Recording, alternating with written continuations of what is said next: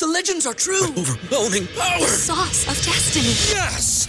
The most legendary sauce has arrived as McDonald's transforms into the anime world of WickDonald's. The greatest flavors unite in all new savory chili McDonald's sauce to make your 10-piece Wick Nuggets, fries, and Sprite ultra-powerful. Unlock manga comics with every meal and sit down for a new anime short every week only at WickDonald's. Ba-da-ba-ba-ba, go! At participating McDonald's for a limited time while supplies last.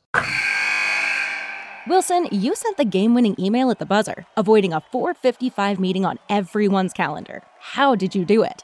I got a huge assist from Grammarly, an AI writing partner that helped me make my point. And it works everywhere I write. Summarizing a doc only took one click. When everyone uses Grammarly, everything just makes sense. Go to Grammarly.com/podcast to download it for free. That's Grammarly.com/podcast. Easier said, done. The 3 Down Greencast is brought to you by the Pile of Bones Brewing Company. New taproom now open at Sass Drive and Cameron in Regina.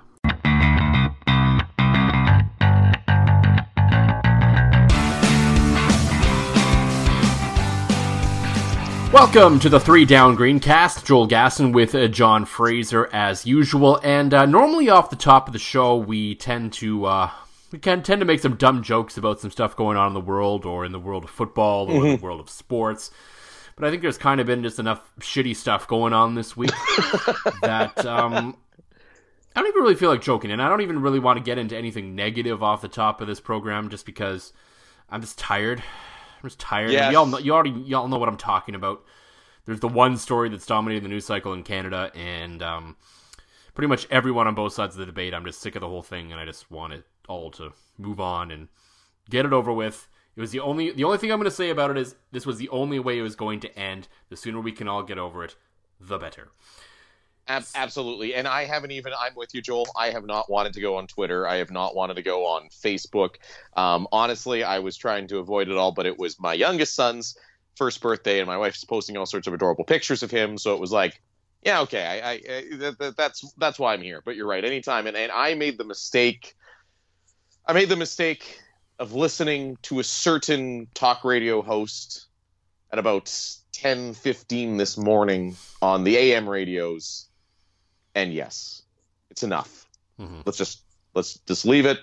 Let's celebrate the good. Let's be positive.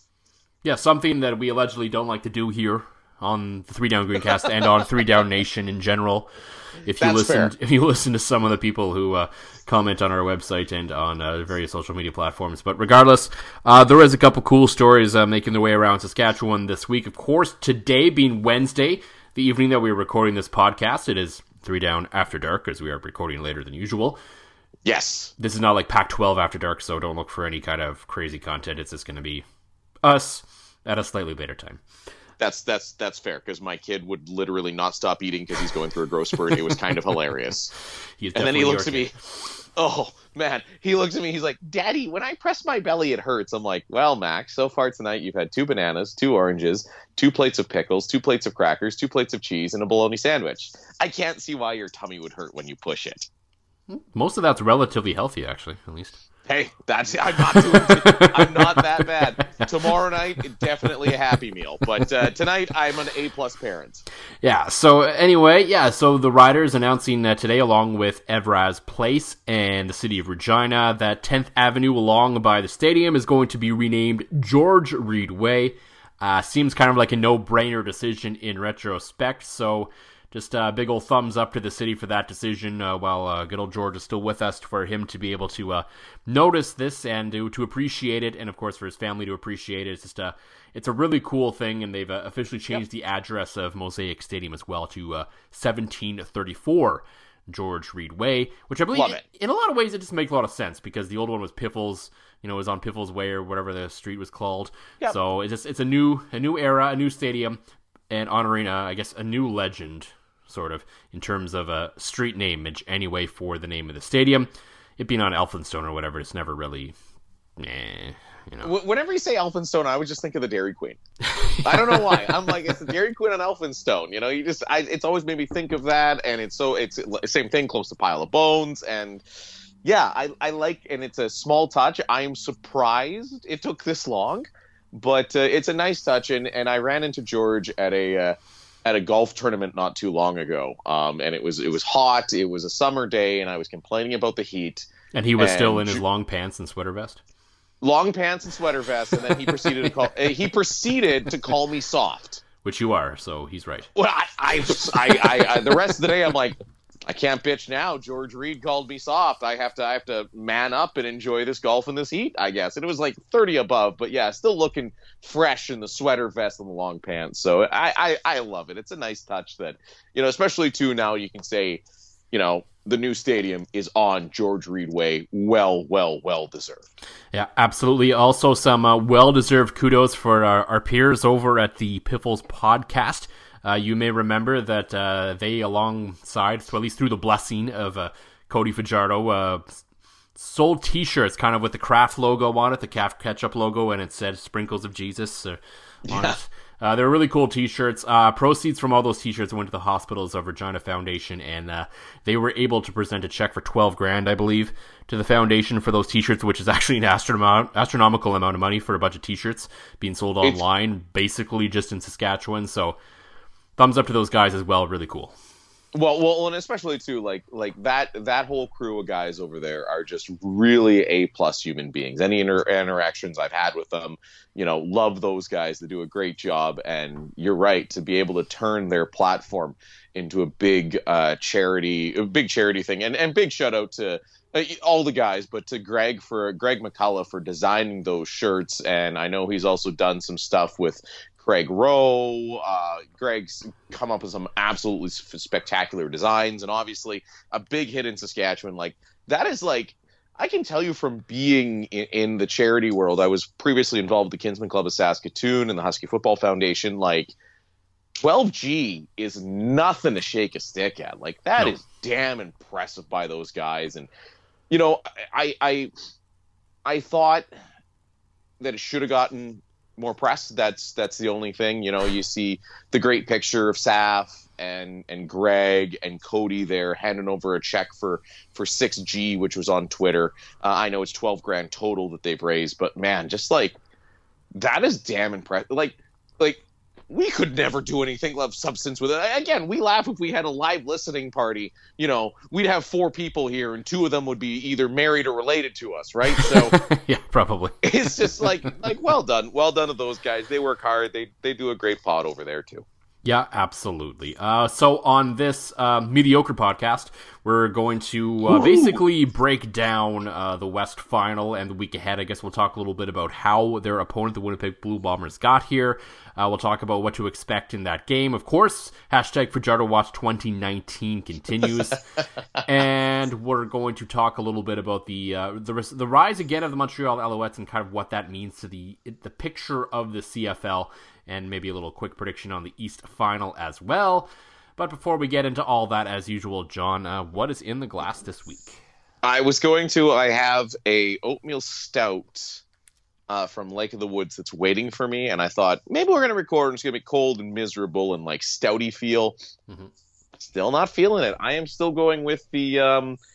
Again, they're in very short supply, so by this time next week when we're breaking down the West Final, I'm sure I'll have a new beer to pick from, but yet is still a Pile of Bones red ale that is to my left that I'm sipping on, that again is part of our great partnership with our friends over at Pile of Bones. I am coming up for the game on Sunday. I'm trying to find a way that I can squeeze in an earlier departure so we can hit up Pile of Bones before the big game on George Reed Way. Well, no, it's not on George Reed Way. Is it? The stadium's on George Reed Way? The stadium is, yes, but the... No, that's what I said. I thought you meant the big game on George Reed Way. Okay, yes, no. I was just going now back to I'm picking the up what you're saying. I thought you were assuming the brewery was on there as well. I'm like, no, the brewery's on Sask Drive in Cameron. Oh, no. I still remember where it is when I got into your Honda car and got there. So it's see, this is what happens after dark. Some people get sexier. We just get more discombobulated. Yeah, so if you feel like it, now is probably a good time to stop listening to this podcast. But in fairness, normally I record this podcast wearing pants. Tonight, I am wearing shorts. I wear shorts every time I wear this podcast. Yeah, that's fair. You have been very I noticed your pro shortsness while I was staying with you a couple weeks ago. There's nothing wrong with it. I'm very much a pro shorts guy. I also dislike pants. But this story about this Bombers fan that said he'd finally wear pants again after his team won the Grey Cup. I'm saying no. Stay strong, brother. Keep wearing those shorts, man. Come on. Like, even if they win the Grey Cup, keep wearing shorts. Which is funny because speaking of the hate of pants and my old co-host Travis Kerr with the 2 and Out podcast, the first time in my life I had known him for 4 or 5 years. At my wedding was the first time he wore pants. I'm like, dude, you could have kept rocking the shorts. It's just me. I don't give a shit. So, yes. But Travis now regularly wears pants, and it's weird, and I don't like it. So now that we've gone off on that tangent, for me, I am also drinking a red ale, but it is from our friends at Nokomis Craft Ales in Nokomis, Saskatchewan. It's a new seasonal they have released this year. Yeah, it's a red ale. Tastes really good. A little bit, I think a little lighter, a little sweeter than the Pile of Bones red ale, but it is also a little stronger at 6.5%. So. Ooh, interesting. And again, I have you and I were talking when I was visiting a few weeks ago, talking about how Nokomis is just kind of a cool place to go for a tour, get out of the city for a day. Very much looking forward to doing that this summer when the roads aren't, constantly wavering between clean and trying to murder you. Yes, and also the fact is their tap room, so to speak, is very small inside. They're basically a summer tap room where they have this nice patio out on the grass. So going into the winter, you're basically just going to fill up. You're not really gonna sit there and have a beer. There's a little bit of space, but it's not really a place to gather with friends to do that per se. Fair. Do that in the summer. Highly recommend the trip. Joel highly recommends the trip. Absolutely. So people will of course be gathering at Mosaic Stadium on Sunday this week for the West Final, the very first West Final at Mosaic Stadium. The first for the team since 2009, and they are, of course, taking on the Winnipeg Blue Bombers for the 4th time this year. Yeah. Like, that's crazy. And by CFL standards, that's pretty crazy. So, and I mean, it happens from time to time, but here we are, and at this point, there's no secrets between these teams. Though maybe a little bit different with Winnipeg, though, just because, the Riders haven't faced Zach Collaros in a couple of years, so that's a little bit of a different spin for them, but to me, he's kind of on the Matt Nichols level, so there isn't really, he's good, he provides what he needs to provide, but it's not going to blow you away by any stretch of the imagination. So, no, you're absolutely right with that, and it is funny though, and I'm sure we'll get into this more as we go on.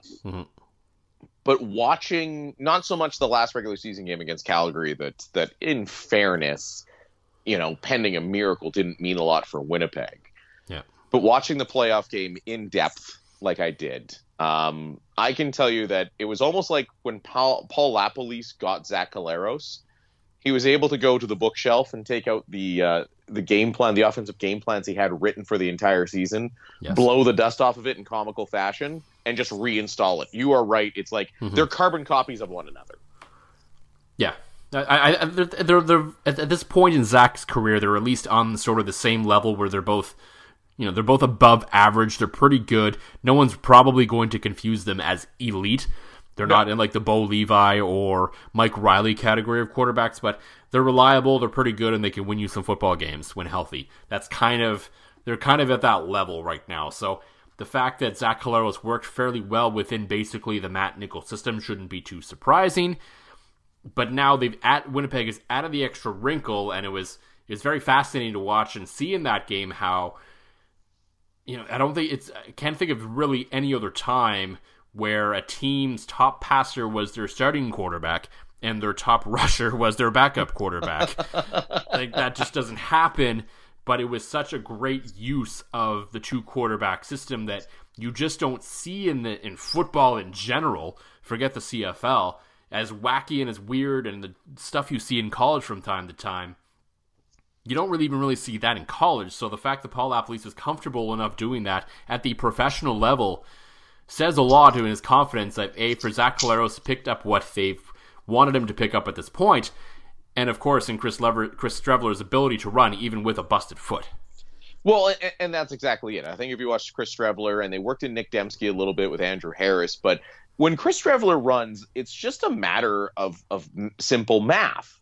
when the quarterback hands off to anybody else, he typically is taking himself out of that play. So that's one less guy you have to square up and block or run with against the defense, right? Mm-hmm. What Chris Streveler just basically taking the snap and going, yeah, I'm going to run with this, allows Winnipeg's great offensive line to do. It allows their running backs, who are all very good blockers, and the receivers, who are good blockers, to just go out and hit the guy in front of you. Chris Streveler is exceptionally quick. I think I texted you at one point during the season saying, is Chris Streveler the second best running back in the CFL? So it allows them to just win the numbers game. You've basically got an extra man blocking whenever Chris Streveler's in there, and everybody knows how to block. Chris Streveler's a hell of an athlete, and you still have to, although it was proven when Matt Nichols was out, pre-Zach Collaros, he's not great at throwing the ball. Yeah.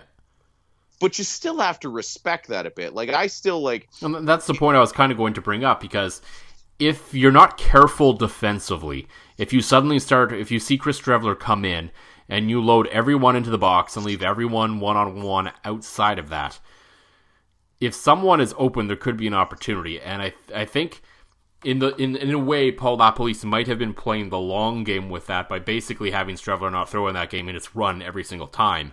Yes. He is setting that up. He's playing 4D chess, to pull, kind of an old Bill Belichick saying out here. He's playing 4D chess. He's going all galaxy brain and thinking, okay, if we do win this game, and of course in their minds they believe they're going to win because that's what professional football teams think. Yes. I'm going to plant the seed in Saskatchewan and saying, okay, if Chris Streveler's out, he's going to run. But at some point, he is not going to run, and that could come in a key situation. And that is something that Jason Shivers and the defense is still going to have to be very aware of. Well, and certainly, and I think those moments that you're going to have to be very aware of it is going to be a second and short in kind of that in-between zone, kind of in between the 50s or dare I say, depending on the wind conditions at Mosaic on Sunday, even maybe within the 40s, right? Yeah, so if he throws down to the 15-yard line, it's picked, it's a punt anyway, whatever, right? Exactly. Or those positions where if he falls incomplete, you pick up 8 on the first down, it falls incomplete on second down. LaPolice is leaving Chris Streveler out there to get 2 yards because he's proven time and time again that he can get those 2 yards or a long yard and a half, right? Like, he's got that ability to do that. So there are 2 spots, I think, where you see Chris Streveler come in that you're going to have to, that you're really going to have to respect it. And both those spots are like a 1st and 10 where you have enough faith in Zach Collaros to come in on second down if it's an incomplete pass, and the second and short. If I'm Jason Shivers on second and short, I'm just letting Winnipeg get those first downs. Because if you overload the box and give them exactly what you talked about, man coverage, and it's a second and short and Streveler chucks one into one-on-one, things can happen, right? That's what this team coming into the West Final is going to have to do, and what they did very well. I mean, I thought that they played, outside of the Labor Day Classic Banjo Bowl series, that other game they played against them, they did a fantastic job of just going, all right, here's a quarterback spy, just like you're playing Madden. Here's a QB spy on Streveler and take him down. But now you have to, it's Winnipeg is a different team coming in now than they have been in any of the 3 games. Saskatchewan needs to be aware of that. Oh, for sure, because Zach Collaros brings the ability to throw the football with some kind of confidence at a consistent-ish kind of level that Chris Streveler couldn't through those 3 games. But on the other end of that, in terms of Streveler running, the Riders, I think, over that Labor Day Banjo Bowl back-to-back, learned a lot, and we saw that in the matchup a month later, where they effectively left him with nothing to do. Yes. And so there is that experience, and I think if you look at the linebacking core, you look at guys like Cam Judge, I think that is sort of the X-factor kind of guy who can go in coverage, he can rush the quarterback, he can spy the quarterback, he can do all those little things that you need to do to make sure that the Bombers aren't making chunk plays down the field, and then you trust the rest of your defensive line. You trust Mika Johnson, you trust Charleston Hughes and AC Leonard and everyone else to make sure that they take care of everyone else, Solomon Elimimian, and you have Cam Judge kind of be that guy who roves depending on where you need to go to make sure that the Streveler effect, if he's in, is being taken care of. No, and you're absolutely right. And Saskatchewan is better equipped to do that than most other teams. I think the thing that will be fascinating, though, is, and I didn't realize this, that because of the time of the Matt Nichols injury, Saskatchewan has not faced Winnipeg with a capable throwing quarterback at any point this year. So as much as we can all look back at the 2 times that they can contain Strevler and his ability to run, this is a team that has not faced Winnipeg with a guy that can actually chuck it out there. And it hasn't been said publicly, but privately from rumblings and from what you and I have gathered, Zach Collaros was not happy with the ending of his tenure. He's going to have a big old chip on his shoulder. Oh, yeah, players will find motivation anywhere they can. Oh, and he's going to have it in spades, but it's definitely, this is the most interesting Saskatchewan-Winnipeg matchup, I would say, of the year, not just because it is in the West Final, but because... Hot take, Western Final, most interesting matchup of the year. I might finally get one right. Holy shit. What I mean, this is the first time these two teams will play each other at full strength. Yes. For the entire season, right? Mm-hmm. I mean, I get it. Fajardo was technically the backup and blah, blah, blah, blah, blah. But, looking at, I mean, that all depends, too, on Shaq Evans and the health of Cody Fajardo. But in terms of bodies that will be on the field on Sunday, this is their first best-on-best matchup against Winnipeg. Mm-hmm. So you bring him up now, so we're going to have to... One last thing on Zach Collaros, and this is just something I think is just kind of an aside to throw real quickly. Can we stop this narrative that the Riders, dumped Zach Collaros? Yes, please stop. There's none of that. They didn't dump him. They didn't, he didn't lose. There was nothing negative about his departure. Zach Collaros may see it that way. He might try to find that angle to make himself, give himself a little bit of an extra edge in this game. But realistically, Cody Fajardo was the guy. Yep. And Zach Collaros wanted to be a starter and play football, so the Riders did right by him and moved him. That's what this is. Let's not make this. Let's not make this what this isn't. Yes, the organization did their job. For Collaros may not see it this way, but again, the organization was correct in their handling of the situation. Yes, precisely. And of course, the guy who took over for him was Cody Fajardo. There's been no questions all season long that he's been their starting quarterback since Collaros got hurt in the third play of the game. And now, ironically, here we are in the West Final. It's Zach Collaros and Cody Fajardo, and Cody Fajardo's the one coming in with injury question marks. Yes, absolutely. After all of that. And he did practice on Wednesday during day 1. Didn't do a whole lot. He practiced with the ones. He did some screens, some dumps, little passes here or there. And he told reporters after the fact that this was kind of a plan. There he's going to ease into it to make sure that he didn't push himself too hard. I'm sure he was throwing a little bit over the bye week, but nothing too strenuous. And none of this really should surprise anyone, unless he was, for some reason, 100%, which he has basically said before. Like he said after last game of the season, he was going to be in pain during this game regardless. So it would take a miracle for him to be at 100% going into this game. So, unless that was somehow the case, then he would come out chucking in practice and maybe send the message to everyone. But regardless, he was going to ease into it. And there was no doubt about it that he was going to push himself the hardest to date. Not on day 1 with the media watching, but on day 2 with the doors closed. Yes, and that will be the determinant. We won't know. Nobody is going to know until we watch the way the game is called Sunday at Mosaic Stadium. Mm-hmm. Because, as you alluded to, it's closed to the media. Nobody is going to know what goes on tomorrow. And tomorrow is the day the coaching staff is going to make the determination. They are going to really find out if Cody Fajardo can go 100%, and if not, he's going to adapt. Because I imagine you will see the same thing. Now, if he knows he's good after tomorrow, the last couple days of practice, it'll be strictly gamemanship, right? I couldn't really throw. I'm a little hurt. And even like he told Jamie Nye of the Green Zone, I feel it when I run. It's almost like I believe Cody Fajardo. Mm-hmm. I do at this point. He's not the kind of guy him and Craig Dickinson both, yeah. 100%. They are. But it will be interesting over the next few days because I don't think anything will be quite like we saw with Chris Jones or Corey Chamberlain in terms of the will he, won't he, all that kind of nonsense. I think for sure if Cody comes out and all the boxes are checked, and after day 2 he might say it. If not, he will definitely say it after day 3 that he's going to start and be the guy. But it will be interesting to see how Craig Dickinson and Cody Fajardo handle this.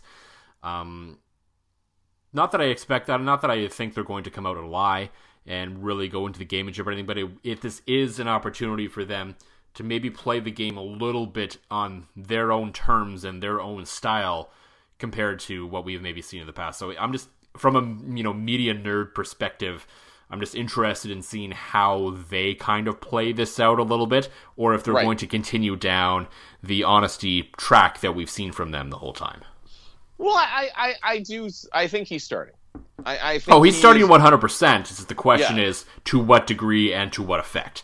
Yes, I think he's going to start 100%. And I mean, let's face it, we've seen Steve McAdoo basically has the playbook drawn up for the quarterback he trusts and the playbook drawn up for the quarterback that he has zero faith in, right? And the quarterback that he has zero faith in is kind of what we all know that Cody Fajardo can do right now. Mm-hmm. He can throw short passes, lots of hitches, lots of screens. We watched him do that in front of the media today.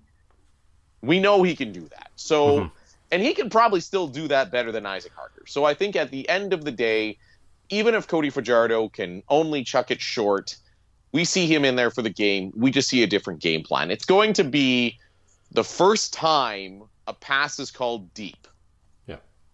Is it there? And that's going to be the revelation. And we're not going to get that until Sunday. And I don't think, and you're right, Joel, like they've both been so honest. I don't think Cody Fajardo is capable of lying. He just strikes me as a guy that's unable to do it. No, he wouldn't lie, but he might not directly answer a question per se. Or he might do it kind of a tongue-in-cheek in a fun kind of way, like when he was asked after the game, the last game of the regular season, if it was if the injury in the back was a torn muscle or a sprained one or whatever, and he said, I'll tell you after the season. So he's not lying. Yeah. But he's not really giving you the answer either. No, and you're exactly right. And I mean, it would take somebody in the media to ask him specifically, can you throw the ball deep? Mm-hmm. And because we've seen he can throw it short, and we all acknowledge worst case scenario, he's going to chuck it real short. But it's going to be interesting to me, and it goes back to the Nye tweet, if he can run. Because that what makes him a dangerous quarterback is he's not Chris Trevler. He's not a guy that just shows up to run. But the fact that he's got escapability with his legs and he can bust one, changes how Richie Hall has to, Richie Hall can't bring pressure all the time against that great Riders offensive line if Cody Fajardo can run. So, well, like Winnipeg, they also have the advantage of they can try to get William Powell going as well, which they haven't always done that well. Exactly. No, and you're exactly right. And the bye week has helped Saskatchewan. The bye week has helped the fact that Fajardo is in this position where he could potentially play. I don't think he could have last week. So no. It's fascinating that with two teams that are so evenly matched. Let's face it, this all comes down to the ability of Cody Fajardo to do what he has done so far this year. Like, it's just I look at both these teams and Harris and Powell and the Rider defense against the Winnipeg defense, and really the only striking advantage to me is at quarterback. And that's Cody Fajardo over Zach Calero / Chris Trevler. Yeah, just because one guy can do both compared to having to flip-flop. You're absolutely right. I mean, you don't have to basically declare, we're going to run it, Strevler's in, or, hey, we're probably going to pass, Caleros is in, right? Or we're going to hand off. Like, there's a 50-50 chance. Exactly. You're exactly right. So, the more I look at this matchup, the more I watched Winnipeg last week, the more, you watch Saskatchewan through the season. I think you just hit the point that you're like, to me, and I hate to put so much, but I mean, it's football. You're always going to put so much importance on the quarterback position. But I don't know if Saskatchewan can win without Zach Collaros at least able to do the things pardon me. I keep saying Zach Collaros, Cody Fajardo, able to do the things that Cody Fajardo does so well this season. Yeah, I mean, that's fair. It's certainly possible. And the only other X factor, too, is this defense does know Zach Collaros. And, yes. Calgary might not have known him quite as intimately, even though miraculously somehow Zach Collaros has now won 4 games in a row against the Calgary Stampeders. Right? Which means he should get a job in the West somewhere next year, you would think. Maybe he should be like Mike Riley's backup or something, or just play the games against Calgary. Whoever gets Calgary 3 times next year, sign Zach Collaros. and start him all 3 games. That's the only 3 games he needs to start all season. Yeah. So there's a bit of an advantage there, but yeah, I know the pick document is up on 3 Down Nation for us to make our picks, and I still don't really know which way I'm going to go on this one. It's so evenly matched. I think it's going to be a hell of a game. There's this weird thing Winnipeg has done where they've won every first at Mosaic Stadium. Yeah, I saw your tweet about that, and I'm like, wait a minute. So how do I reverse jinx this? Yeah, well, but you're also going to the game, which means the Bombers are going to lose. So I'm just like, what do I do? It's true. Actually, I think one of the classic lines came. So shortly after the West final, or the West semi, Winnipeg wins, and instantly I'm on my phone with a couple friends that we had discussed all going to the game together. And so I'm in a room. It's me, my father-in-law, one of my really good friends. We're all sitting in my basement watching the game. Game's over. We're just drinking some beer. And finally I said, well, I should go, but the Bombers have lost the last 25 games I've actually physically been at, including Grey Cups and playoff games, and games in Winnipeg and games elsewhere. My father-in-law looks at me and goes, you should go. I'll pack you a lunch. And I'm like, well, free lunch. I'm going. Free, yeah. I looked at him. I said, Don, I'd love an egg salad sandwich for the trip. Thank you very much. Ooh, those poor guys in the car with you. Oh, no. You have not tasted a Don Bohe travel egg salad sandwich. I tell you what, Joel, it's worth it. I tell you what. I tell you what, boy. So yes, I don't know how to reverse jinx this. I was on CTV earlier today talking to Jeremy Dodge, who's coming out of the game with me, and I picked the Riders under no circumstances because I want to do the reverse jinx. But now have I reverse jinxed my reverse jinx, and then I got to do another appearance, and I got to It's way too much math for me, man. I don't know what to do. And I mean, the Riders are good at home. There's just so many variables here that we're just not going to touch this one with a 10-foot pole at this point. Especially me, who went 0-2 last week in playoff pick'em. Yeah, so. Yeah. Well, I did too, but one of them was by design. So does that make me like 0.5 and 1? No. Oh, okay. An L's an L. Whether you actually want it to happen or not, the L's an L.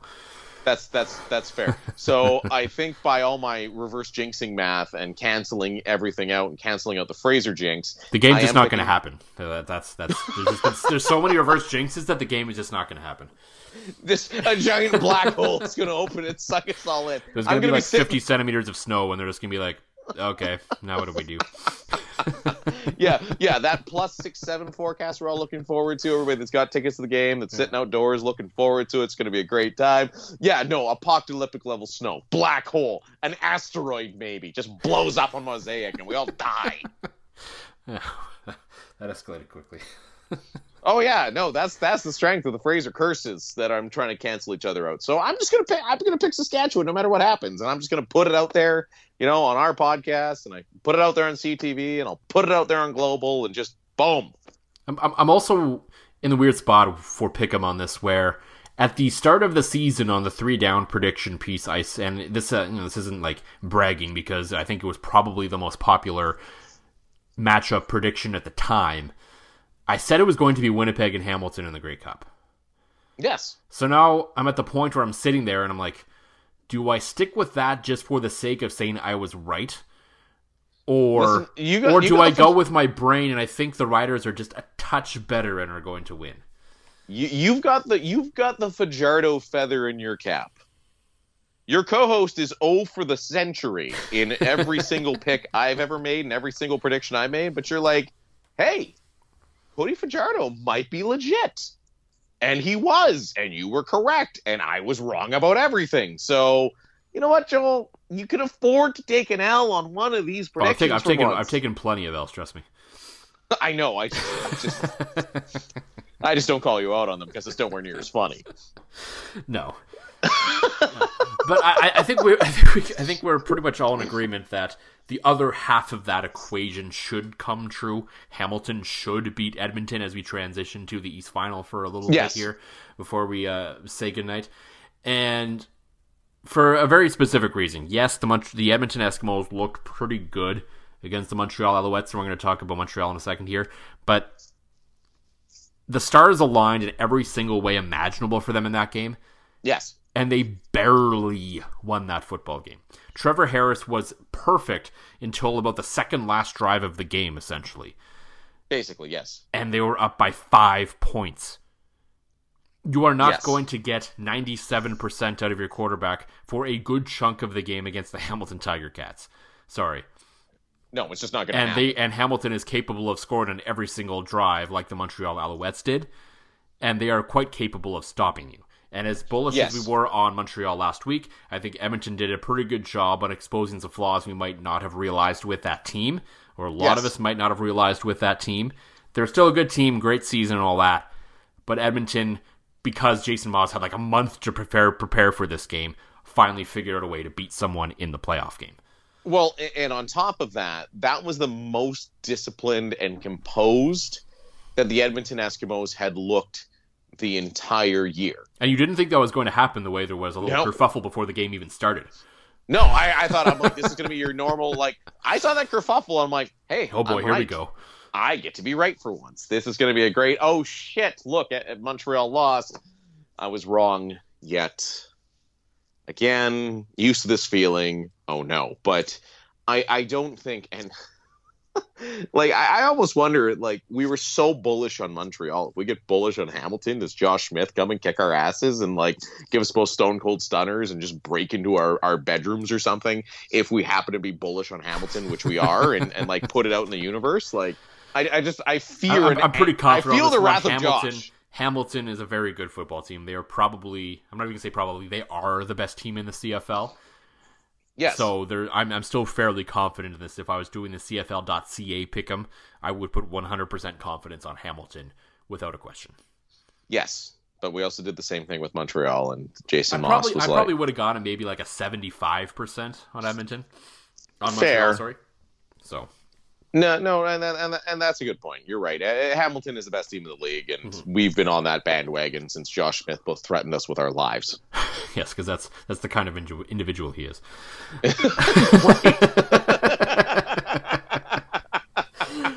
But to me, the game itself, while interesting and fun to watch, the real interesting storyline that's been developing since that game was kind of the revival based on one game. It's kind of been brewing throughout the year, but the revival of the CFL in Quebec, because they oversold that game in terms of what they've considered capacity this year. They unrolled some tarps. We talked about this last week. And the numbers on TSN were over 600,000, which is pretty good, which is down a little bit for an East Final, but then you have to consider the RDS market, because in Quebec, they have RDS, Réseau des Sports, as they call it. It is the... That was very... You rolled that off the tongue, Gas, and I like it. I was in French immersion until grade 12. There's a few things that stick with me. Oh, wow. So RDS has a lot of people in Quebec watch RDS, obviously, and it doesn't count towards the TSN number. They're owned by the same company, so at the end of the day, all the money kind of falls into the same pit when you get around to it. So ultimately, and we didn't get those numbers quite right away. They're a little slower to come out than they are with TSN. So yeah, it's about 600 and change for the East Final on TSN. And I was sitting there and I was thinking, oh yeah, RDS probably, I'm like, it's going to be up. Like, they're kind of in the 1 to 200,000 range, which in the size of Quebec market's a pretty good number, normally speaking. So I was thinking, okay, for this game, maybe 250, 300. No, they did over 400,000 viewers for this game on RDS on average. Unreal. So if you combine that... Even I can do this math. Yeah. You combine the audiences plus 6. Both games. That's 100,000 people. Close. So both semifinal games, and it's been a while since we've been able to say this, combined, if you combine both French and English audiences, because you can do that in this country. Of course. Both audiences drew over 1 million viewers. Unreal. Which the West playoffs generally does. The East doesn't always. But the fact that Quebec, when we've said this before, if the Montreal Alouettes aren't dog shit, they will get on board. Montreal, Quebec, especially, they love teams that win a lot of games. And if Montreal is going to be, if this is going to be the start of a new competitive era for Montreal, I will predict that they will unravel some more seats from the tarps there, and you will see consistent numbers on TSN and CF and RDS, and it won't completely change the outlook of the league, but it will make a massive difference in a way that I think even an engaged Vancouver or Toronto can, just based on how passionate Montreal and Quebec is about football, and it will make a huge, huge difference just to the overall well-being of the league. Well, absolutely. You look at the league's heyday where they picked up the original big broadcast deal and everything. That was during the Anthony Calvillo, Ben Cahoon era in Montreal when they were winning all those Grey Cups, and all of us out west were rolling our eyes but still watching every single game anyways, because that's what we do because we're out west. So it's huge for the CFL. And again, those numbers, and you have to think, that's a big sports Sunday. Oh, that was a huge Sunday for TSN in general. Oh, absolutely. You had the NFL going on. You had 1 million people in direct competition with the National Football League. You had 2 of your CFL games hit 1 million each. That proves that this league is healthy and people care. Not to mention some, bullshit soccer game that went on too, but that fell flat on its face. I mean, 700 trained is still a decent number, but it was interesting that Justin Dunk of 3 Down Nation, our new fearless leader, broke down the numbers of the average audience of TFC's 3 championship games. It's not a good trend for the MLS. It's gone from 1.7 million the first time down to, I believe, 1.5, 1.3, something like that, down to 700,000. And anecdotally, I felt going into that game, the first 2 times TFC made the final, it seemed like it was a big deal, and lots of people were talking about it. It was all over social media, it was all over the media. I don't really hear anything this time. And the numbers really reflected that on television well. It feels like basically Southern Ontario watched and probably no one else. Yeah, no, I would say Southern Ontario. You probably had a strong contingent out in, the farthest reaches of Western BC, because there's a lot of Seattle crossover there as well. Well, they have the Vancouver Whitecaps too, though. So yeah, that's fair. But I mean, you still, I don't know. If it was me, I'm more keen to watch a Grey Cup that is Saskatchewan. I'm a Bomber fan. I'd be more keen to watch a Saskatchewan anybody Grey Cup than, say, BC anybody, just because of the geographical closeness, right? Fair enough. Yeah, it was interesting, and all this talk of the MLS is going to take over, and blah blah blah blah blah. But it's interesting to see numbers falling, and now compare that to the Toronto Raptors. Mm-hmm. They obviously gained momentum through several good seasons, but obviously peaked with last year's championship. I found myself watching basketball for the first time in a very long time, and that momentum seems to have continued with the Raptors. But, in terms of MLS, it almost seems like it's gone, and the numbers have proven it, it's gone the other way. It's like, okay, so they won the championship. So does the casual fan just not care now? It's hard to say. I still believe there's a strong soccer contingent. I know colloquially, anecdotally speaking to some people I know who are really into soccer, they just don't like the MLS brand of soccer. They don't think it's very good. Well, no, I mean, you could make the argument, and I've said this before, you can make the argument it's maybe the 16th best league in the world. Oh, it's ranked worldwide very, very low from what I've heard from a lot of people who know soccer. Yeah, exactly. And I just go on off of, every European country probably is a league that's better than the MLS, right? I mean, even South America, Asia, parts of Central America, all these places, yeah. Which is comical, because I've heard people shit on the CFL for being the second best football league in the entire world, and it's like, oh yeah, they'll call the CFL Bush League because it's not the NFL, and then go watch MLS or something. Yeah. Exactly, which is just asinine to me. So I'm not.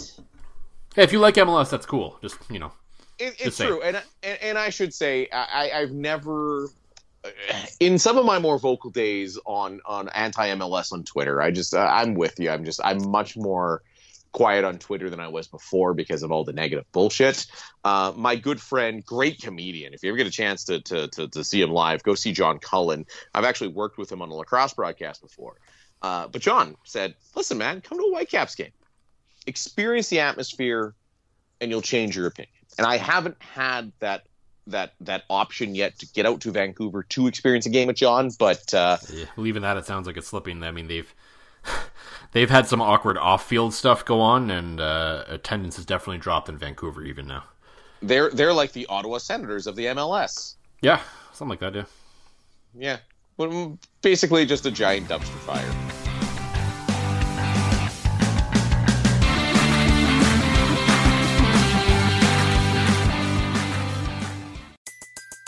Everybody in your crew identifies as either Big Mac Burger, McNuggets, or McCrispy Sandwich. But you're the Filet-O-Fish Sandwich all day. That crispy fish, that savory tartar sauce, that melty cheese, that pillowy bun. Yeah, you get it. Every time. And if you love the Filet-O-Fish, right now you can catch 2 of the classics you love for just $6. Limited time only. Price and participation may vary. Cannot be combined with any other offer. Single item at regular price. Ba-da-ba-ba-ba.